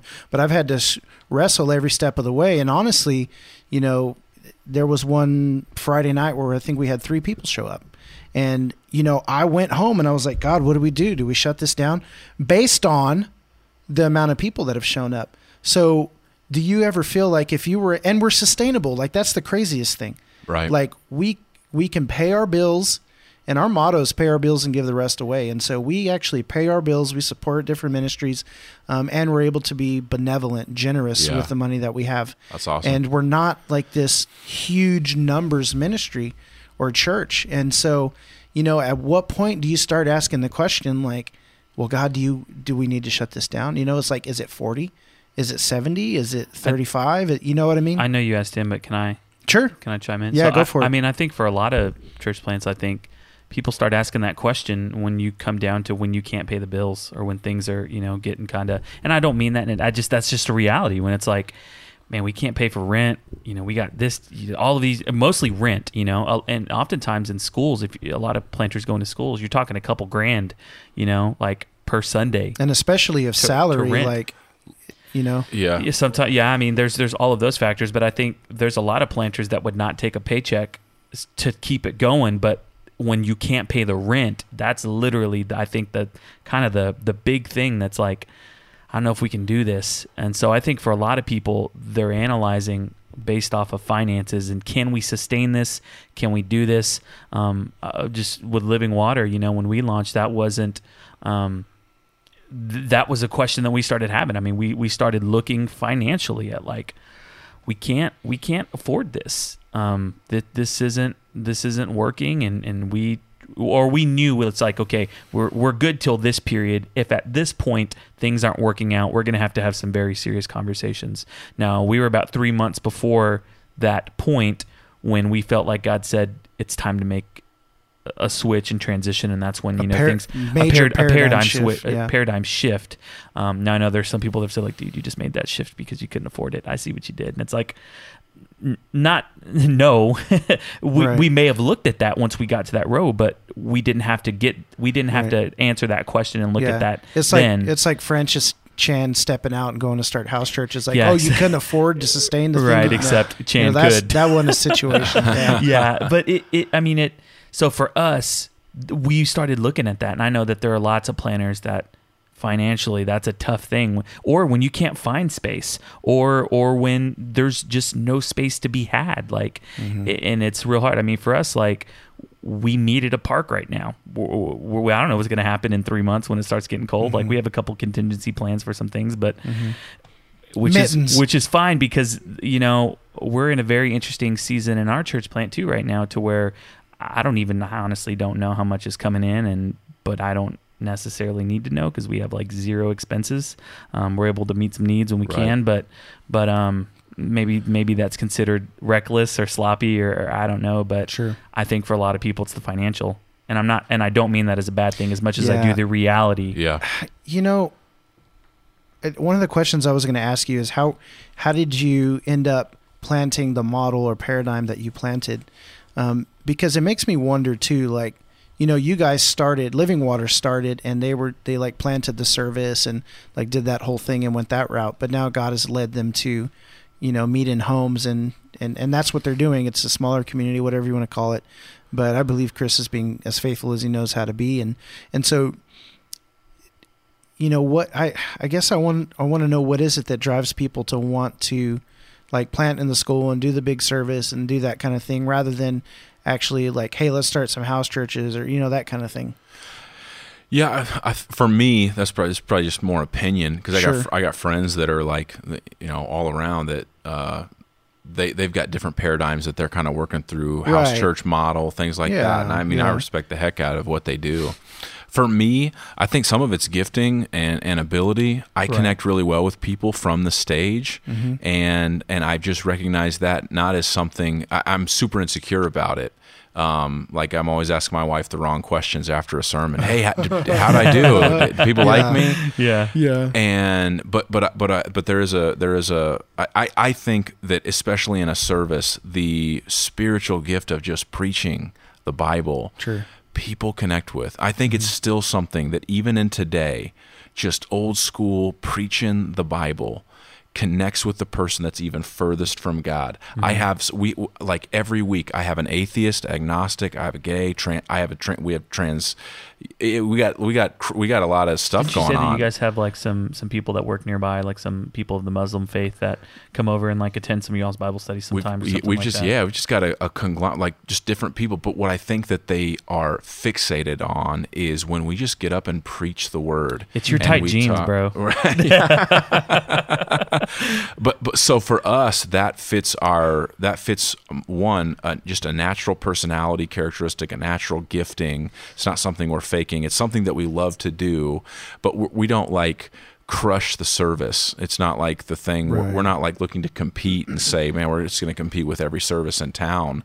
We just understand that I think that preaching, real biblical preaching, and using that gifting, especially when it's something I think that God's gifted you in, I think that connects with people in really supernatural spiritual ways. So do you think that maybe, and this is all speculation and opinion now, and I'm not thinking of anybody in general, but Perfect. I like it. okay, good. Like, Joe Schmo goes to plant a church and he's like, yeah, we're going to do this thing. Like maybe had he gone a different route or tried a different model, he'd have been more successful, quote unquote, in that, even though we just talked about faithfulness. So you can be faithful in, doing Right. anything, but Yeah. some guys may be better fit for that kind of situation. Like, and you know what I mean? Like, Yeah. Like you said, you planted with Stadia. Uh-huh. So they did your assessment Yep. and got behind you through funding and all that stuff and mentorship. Yeah, so they Yeah. really didn't like fund us. They equipped us with training, Okay, bookkeeping, right, right. that kind of So thing. so they plant a specific model then, I'm sure.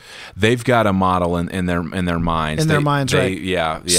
So maybe, I guess my question is then, like, if I show up and they're assessing me for their model, do you feel like they're in the mindset of like, hey, I don't think you would be great at starting a Delano neighborhood church, but I think you'd be a killer house church leader. Like, Well, see, I think it's got to be, because I think you're on the right track. Yeah. I think it's less the model of the church and what is the need around you, which is what we're trying to answer in Delano. Okay. So like and I actually think big churches are doing this really well. They know who they're trying to reach, and Right. they are unapologetically reaching them. And so in the burbs, you've got The burbs. You've got they've got like 35-year-old Rick on their wall that they're trying to reach him. They're And buyer so- persona. Rick and Janine. Right. But what they've created, what they've done well, I think, is they've created a model for how to do church for him and his wife and his Right. 2 kids and a Yeah. dog. And so if you went to Stadia and you were like, man, there's this neighborhood or there's this section of our town, like that's where we're going to see the unchurched, is more in subgroups of people that already exist in our culture. And if we get creative on where the lost are, where the people are that are far from God, Right. and we create our churches to fit that need, then the model of the church is going to fit that. Right. Not the model of the church is going to fit, this neighbor. Does that make right, sense? Right. Right. And so what I want to say to that is I think that we need to like destigmatize or make it okay and even a healthy practice to allow people to graduate out of models. Yeah. Because you're talking about 35-year-old Rick. Well, if he goes to theburbchurch.com for 4 years and they're still doing church for 35-year-old Rick, and he's 39-year-old Rick, 4 years grown in the faith, Right. that might not be for him anymore. Right. And so then 100%. how do we maybe get people, churches, pastors, whatever, to think like, hey, it's okay if you graduate out of our model? Yeah, well, see, and this is where I think churches have to get out of the mindset of like, and the individuals have to too, but the comparison thing. Right. God made an elephant to be an elephant. It's massive. It's huge. Yeah. It needs Yeah. different. I mean, so it's got different needs. An otter is small, right? Yeah. Like but it's designed that way. Right. It's supposed to be that way. Yeah. And so every church looks at success and failure based on how many are in the seats and what money's coming in, instead of what's success or budgets and failure baptisms. based on where you're at and the lost that right. are around you and the people that need to hear what's the gospel need around you, because those should be more of the defining factors of how well you're doing. And you should seek sustainability in your context, not at church plant like at large. It should be, what does a sustainable church look like? If I want to plant a church that's going to be here for 25 years or 50 years, what does that model look like here that's going to keep reaching people for that amount of time? And if it's not fruitful first, like I think evangelism drives the church. Discipleship is huge right now, but discipleship always happens naturally as the church becomes more inward focused. But evangelism is what really gets the church. It's like evangelism is the New Testament buzzword. Like that's what gets people excited about what's going on where you're at, is Jesus is new. Something's new happening in me. Transformation is taking place. I'm not completely sure about everything that's going on here, but I like where they're headed. You know, those kinds of things. Yeah, but you know what? Like I came to know the Lord, I think when I was like 14 years old, but I grew up in church. But it was when I was 14, a freshman in high school, that I really came into relationship with him. But even so, that was I was 14. I'm 37. So 23 years, even 23 years later, I'm excited about the transformation that's happening in my life because of my relationship with Jesus. You know what I mean? Like, and I think that, you know, if we can get that, you know, that's still evangelism to me at 23 years into my walk, still talking about how amazing Jesus is. Yeah. Like, Well, you have to know this guy. Can I go? Yeah. Can I go on one for a second? Get on it. Okay. So, you know, use the word evangelism, and I think that's so important. I mean, it's now how people do that and what that looks like, and, you know, does that take place during there's just all these questions that go along with that. But I mean, people can agree with that's like making the connecting point from you to someone else to introducing them to Jesus. Right. Now, regardless of how that happens, there's all sorts of different methods and things like that. I feel though, like for so many people and so many people in a church community, they've been told that it's almost like they're not evangelizing Jesus or spreading the good news of the gospel or Jesus or, you know, who he is, but how awesome our church is and how awesome our service is and all of this thing. And so there's this huge, maybe you call it an idol around like this brand of our church and who it is. And so, you know, based off of some of the things that you've shared with me and just that you've said on the podcast, I don't think people are coming to the district church because, your words, I'm not knocking it, like, Right. you guys aren't like Crushing putting the on service. crushing it, Yeah. like crushing Right. the service and like, you know, doing this big thing to people who are like, dude, did you see that Carrie Job this week? Like, Right, you know, right, like right, you right. guys aren't Yeah. like doing that, or you have other really big mega churches where they're known for a certain element of their Yeah. church. I would say that with the district church, what I've heard from you and seen from other people and from the impact that you've had in the community is that people are coming to the district church because of the people of the district church, the interactions that they're having with them, you know, the teachers at the school, some of the parents of those kids. And so what's happening is that people are being mobilized out into the community. Right, It's not yeah. so much whereas the service is just this hub that people come back to. That's the gathering it's the anthill that people return to every single week. Right. But it doesn't sound like you guys are pushing for get them here, you know, blah, blah, blah. Like, that's not the main point. Whereas I see so many people, and I was once there. I mean, to where it's like, our church is awesome. We have this, like Right. sign this membership and you get a little tag to scan on your way. Like the whole thing, like you're a part of our community now. Sign this covenant. Well, I mean, evangelism is it's an individual thing. And I would say nothing pushes people to grow faster than evangelism. They can pray, they can give, they can serve, but everybody's uncomfortable with it because it's the thing that makes you grow the fastest. Go share your faith with that person. They get all nervous, and then they start to actually vocalize what's coming out. Jesus says, out of the overflow of the heart, the mouth speaks. So when you start speaking and you bumble over your words and you look like a fool in front of that person, you go back to Google and say, man, well, I didn't understand that question. And you deepen your faith through that whole process. Right? Yeah. But what you're saying, I totally agree with, because the evangelism worldwide is the church.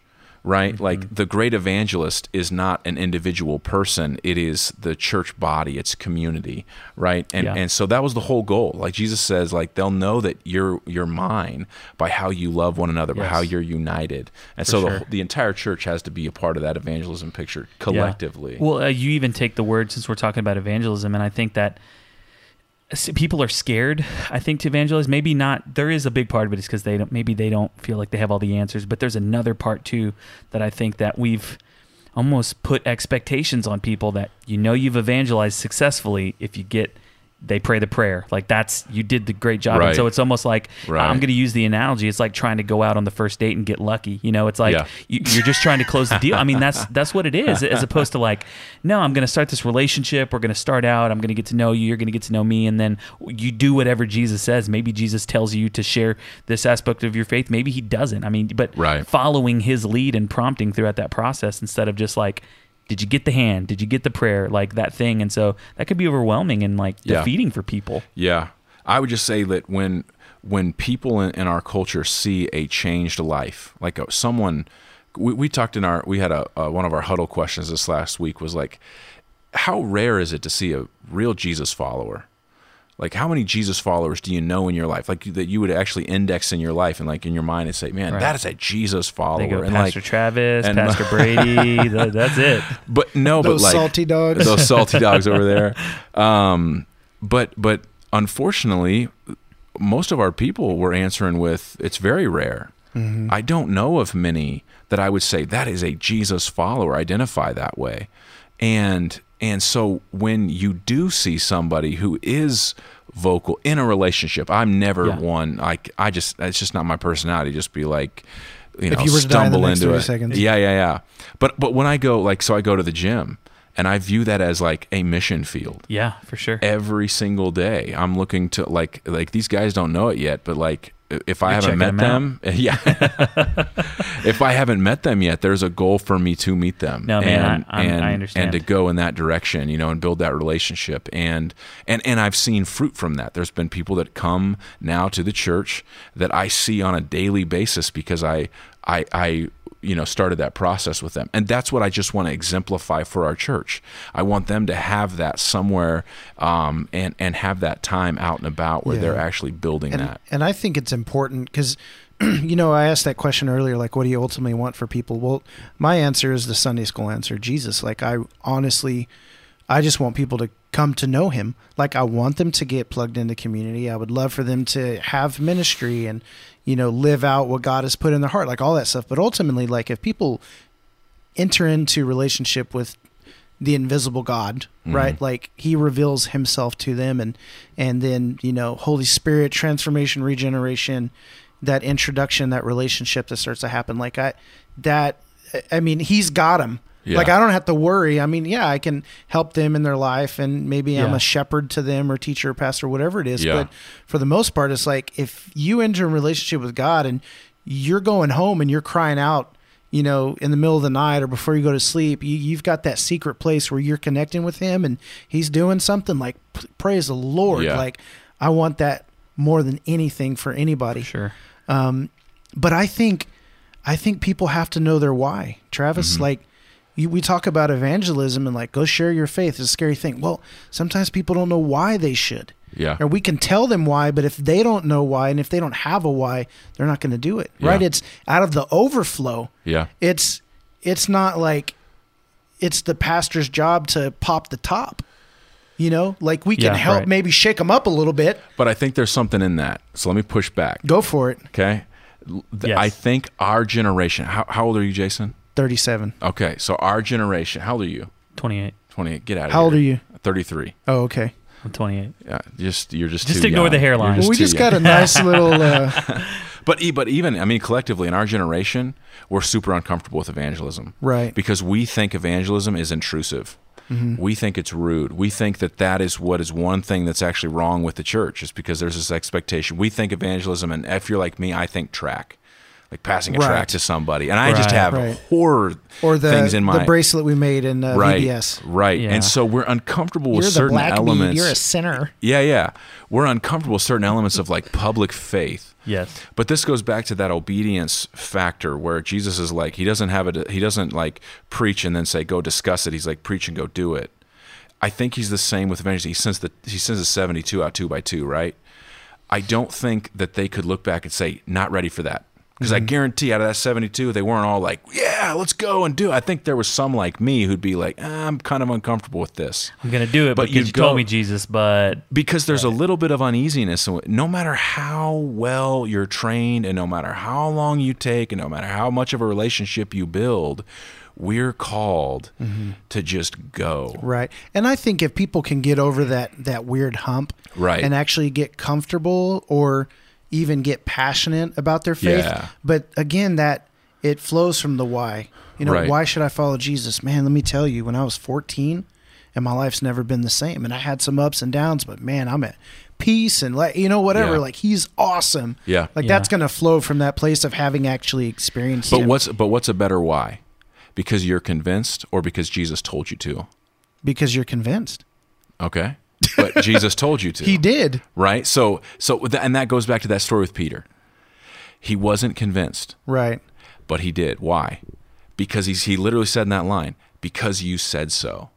Right. That's the cultural element that's different for us from like a biblical practice than how we practice. And I think that we have to be sensitive to that. And I think that authenticity has a lot to do with it too. yeah, because that's what I was going to get to. I can just robot, if you were to die in the next 30 seconds, do you know where you would spend eternity? We use Right, that. right, we right. use that joke, but You know there's what I'm probably saying? not Yeah, very yeah, many people out I'm there with that you. are I'm with you. throwing that Yeah. out. I think for me, And that's where that comes from. Yep. Yeah. I'm with you. I think with evangelism for me, one of the things that brings hesitation or pause for me is the bait and switch, right? Like I'm all for, like, if I could reorient or say one thing to believers, if it is to not like, just don't view someone as a wham bam, like, did you accept or yes or no? No? Okay, I'm on to the next one. 100%. Because that's not right. And I think that's where my big issue right now with, people who are evangelists. They have the heart, not evangelists. There are people that have that passion, but Right. we're all called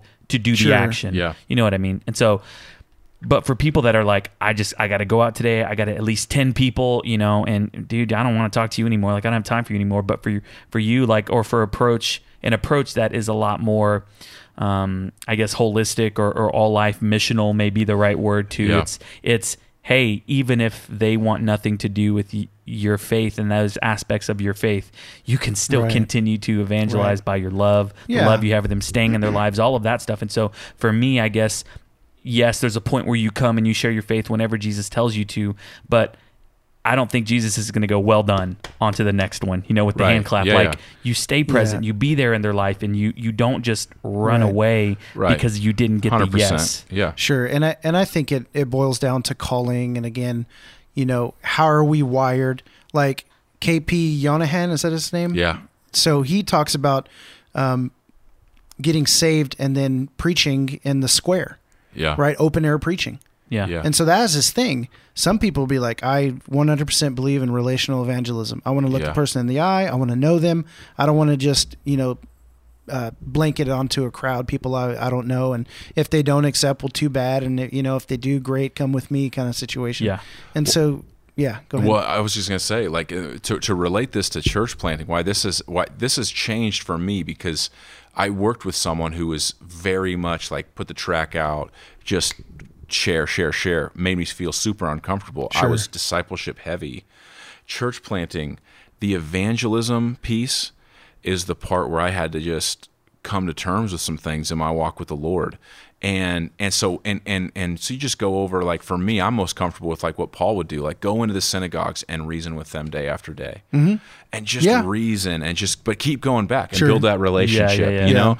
But because I find that it's easier for me to evangelize when I get up front and honest with who I am the first day, and then I keep coming back 60, 70, 80 days afterwards. Because they know who I am, and they're ready. Then they're ready to start having that conversation. I don't have to hold anything back on who I am. So can I ask you what you say? Like, because do you? I mean, and I'm not trying to be. Do you just say, "Hey, my name's Travis. I'm started a church here in the Delano district." No, I do. I believe strongly in like come and see. Yeah. So come and see the church. Come and see what we do. Because they get to then come and actually hear me preach. It's like I'm inviting them, or come hear my brother, or something like that. They're stepping into that. They're stepping across that like line. So I'll do that. Come to District Church and hear Brady. He'll give you the gospel. Or I'll find out where they live. Yeah, that works too. Plenty of people, and I'm like, okay, hey, there's a church over here. There's church, all that kind of stuff. Yeah. So I'm going to do the come and see method. There's going to be times though where, and this is where I just try to like, man, I don't know. I'll start a conversation with someone, and it is very easy to get deep real quick. Oh, yeah. I mean, people are vulnerable today. Right. They really value the authenticity, and I think there's nothing more real than Jesus. And so I can get into those conversations by relating it to, oh man, like here's where I'm at with that, and here's what I do. And then, but what I'm always looking for is what's the second point of contact with a person that I can begin to get to know them better. Like when I remember somebody's name, I know that I'm getting to know them. It takes me 2, 3, 4 times to remember somebody's name. Yeah. But so I'll invite them, come and see. I'll just see where the conversation goes, because I think certain times I meet people who are just, man, they're ready to share everything. Yeah. And they're comfortable with hearing everything. And oftentimes you don't have time for that. Exactly. You're like, bro, I'm in the middle of my second set. Right. Do you see this pump I got going on? But then later on, it's like, there's a guy that's been coming to church for 2 or 3 months, and I just recently sat down with coffee with him, heard his story, and he's not a believer, but related what I thought about his story to what I think God originally designed for his life and all those kinds of things, and so share the gospel that way.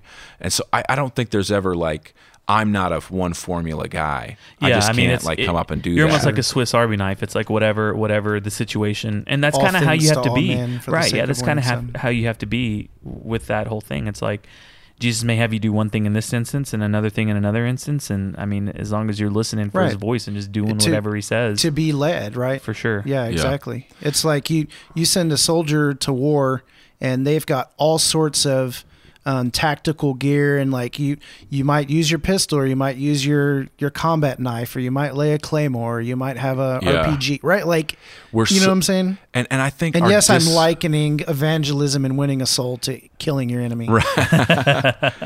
I think, but a lot of our discomfort in that is because at a base level, we think that evangelism is offensive. Mm-hmm. We really do. I won't speak for you guys. I'll speak for myself. At times, I feel like I have something offensive, especially in the culture that we live in. It's something like that. Yeah. And taboo. Yeah, religion, politics. I know that Jesus is a dividing line. Right. Oh yeah, that's a really good. As polarizing as our culture is right now, and this is where I think, man, you could talk church planting ministry in our culture and context, and the most polarizing pieces right now are completely anti-gospel. Yeah. And you could talk for days on those kinds of things. But that's where I think, again, the evangelism piece is huge. In how we plant churches. I mean, I don't think there's any getting around it. Yeah, absolutely. Man, this has been a good conversation. It's been good. I'm feeling it coming to a close. Plus, I'm about to pee my pants. So, give us a closing statement. Maybe. Oh, can I? Okay. Yeah, go for it. So, if you could give advice, or if you had maybe a word of knowledge, something you wanted to share with somebody who's considering planting, is in the midst of planting, I mean, any in the planting realm, what would you, if you had, 1 or 2 things that you could say to encourage, spur, challenge, I mean, what would those words be? We 1,000% need you to plant a church. We need church planters. Jesus said that the harvest is plentiful, but the workers are few. So we need you to plant a church. We need you to dream big. We need you to come with everything that you've got to plant that church. But we need you to do it the right way. We need you to have people who have affirmed it. We need you to have a team with you and resources, and we need you to just come with everything that you can muster and do it well. And then I would just tell them, just listen to God, listen to people in your life, and be willing to not make church planting the end all. Like, don't make it the end all. Make it make it a calling.